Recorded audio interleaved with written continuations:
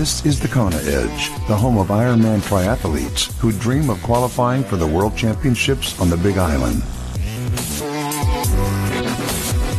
Welcome on to yet another edition of the Kona Edge. It's good to have you with us. I'm Brad Brown, and we've got Nathan Shearer all the way from Melbourne, Australia, joining us once again. Nathan, welcome back. Thanks for chatting to us.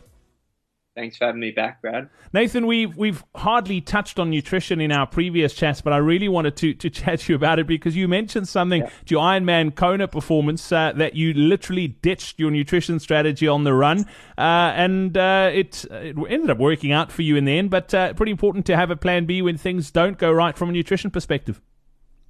Yeah, I'd 100% agree with that based on my own experience, as you said. I think it's important to have plan B, C, D, whatever it is, you know, and don't be afraid to go to them if things aren't going well. Nathan, one thing that I love about your sort of journey is you're still trying to figure things out. You don't know everything, and that's the beauty of it. I think often we get caught up in thinking we know exactly how to do things, and that must give you lots of hope too, because over your sort of Ironman career, you've made some big gains, but by the sounds of it, you're still tweaking and trying to figure out what works better, which must give you lots of hope that you can go even faster than what you've been able to. Oh yeah, absolutely. I'd consider my knowledge base very, very minimal, and I got heaps to learn, and I think that's probably true for almost everybody in the sport. Even top pros who've been doing it for a long time still learn something new every now and then, even on race day. So yeah, I think just be a student of the sport, whatever sport you're in, but triathlon especially. There's 3 different sports to get your head around, as well as nutrition, the fourth leg. So yeah, it's pretty important. Let's talk about your race day nutrition. Obviously, these are things you try in training, and we're not saying to people try something new on race day. You've tested things out before the race, but how do you approach an Ironman from a nutrition point of view? Yeah, so I try and have the same breakfast every time, which is Wheat Bix. And I don't eat Wheat Bix day to day at all. I don't even have it in my house, but I've had it for every Ironman that I've done, so I'll continue to have it. It's basic, it's easy to digest, it doesn't give me any grief in the morning. I try and have that about 3 hours before race start. I've never had a problem with it, so I won't change it. I have that and a coffee. Coffee just helps kind of clean me out, for lack of a better expression. But then on race day, I keep it really simple. So I have just gels, and I'll have one every 20 minutes on the bike. And the ones that I have are Shots, which is an Australian brand, but they're about 25 grams of carbohydrates per gel. So it's about 75 grams per hour, which is about equivalent to a gram per kilo of my body weight at racing, which if you read, that's a general rule of thumb, but I've found that works for me. And I'll couple that with just electrolyte tabs, which are basically just sodium, no sugar, no carbs in them, and dependent on conditions. So if it's hot, I'll have more of that, and I'll have salt tabs to supplement it. If it's cold, I'll have a little bit less electrolytes. I might not take as many salt tablets, and I'll drink probably just that little bit more water instead of the electrolyte. So I try and do most of the gels on the bike. I've found my tolerance for stomach contents. I can't handle much more than those 3 gels an hour, and you start putting them on top of each other over 4 and 5 hours of riding.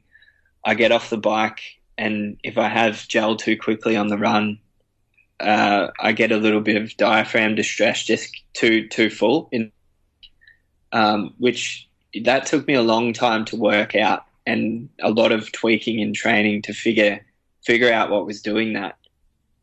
So yeah, that's a classic one for just tweaking in training. Try stuff, see what works, narrow things, like eliminate factors and just see what works for you. But on the run, in the past, I've tried gels, they've worked, and then in Kona they didn't work. I felt terrible. I couldn't even put them in my mouth. They were making me feel sick. So I ditched my fuel belt, which had all my gels in it, kept my salt tablets, went to Coke, which I'd never tried in a race. I'd tried in training just having Coke, and it didn't upset my stomach or anything.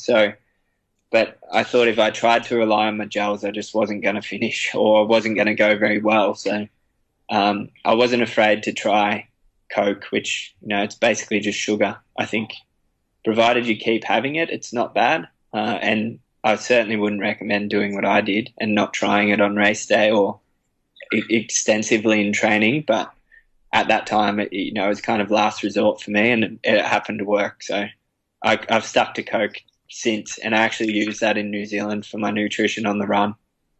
I was actually going to ask, so that's pretty interesting. As far as the sweetness of things, I know a lot of people struggle with that, and it's one thing when you're riding between a 4 and a 5 hour bike, but for the guys and girls who are out there slightly longer, it obviously becomes more difficult to stomach those things over a longer period of time, but it's something that works for you, and you're pretty happy with it.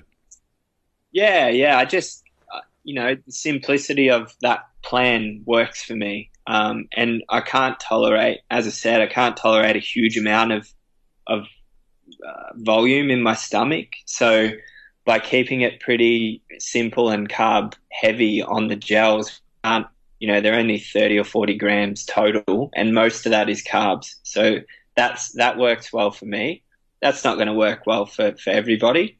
But again, best advice I've certainly been given and I can give is just try everything in training. Like, if you think you might need something salty, go on your long ride, 7 hours or so, and maybe 5.5 hours in, have something salty that you might think you can have on race day, and just see how your body reacts to that. Let's talk about post-race and post-training recovery nutrition. Is there anything special that you do?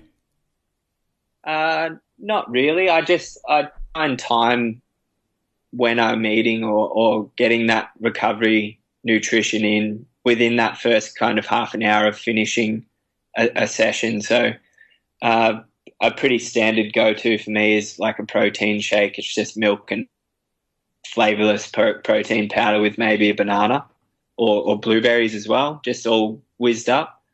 That's a pretty good one.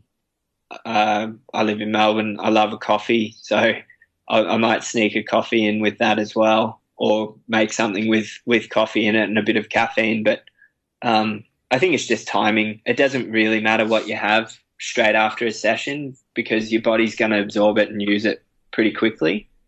As long as you have it within that first half an hour of finishing, it's going to be absorbed properly. And as far as after a race, are you one of those guys that just smashes and eats anything inside? Yep, definitely. I love a burger, and I'm a chocoholic. Like, I love chocolate big time. So, I